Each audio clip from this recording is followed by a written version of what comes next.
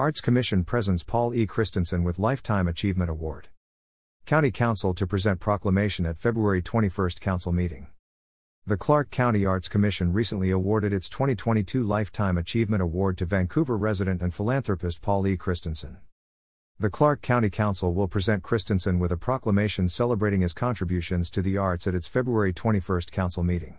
The meeting begins at 6 p.m. and will be shown live on CVTV channel 23323 and cvtv.org. The meeting is held in a hybrid format. Individuals can attend the meeting in the 6th floor hearing room at the Public Service Center, 1300 Franklin Street. Attendees may also participate virtually by following the meeting instructions on the county's website, which will be updated Friday, February 17. Christensen has given his time, vision, energy and resources to numerous educational, arts/cultural, and social nonprofits organizations in the local community. A few of the organizations that benefited from these contributions include the Vancouver Symphony, the Huff Foundation, the SW Center for the Arts, the Clark County Historical Museum, Artstra, the Historic Trust and many other nonprofit organizations.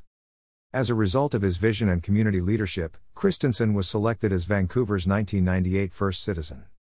Paul is the epitome of the kind of person the Lifetime Achievement Award should go to, said Karen Madsen, Chair, Artstra. We all need to thank him and give him a round of applause. The Clark County Arts Commission created the Lifetime Achievement Award to recognize an individual living or working in the county who has made a significant contribution to arts or culture during their lifetime. Learn more about the Clark County Arts Commission at https://www.clarkcountyartscommission.com/. Information provided by Clark Company WA Commission.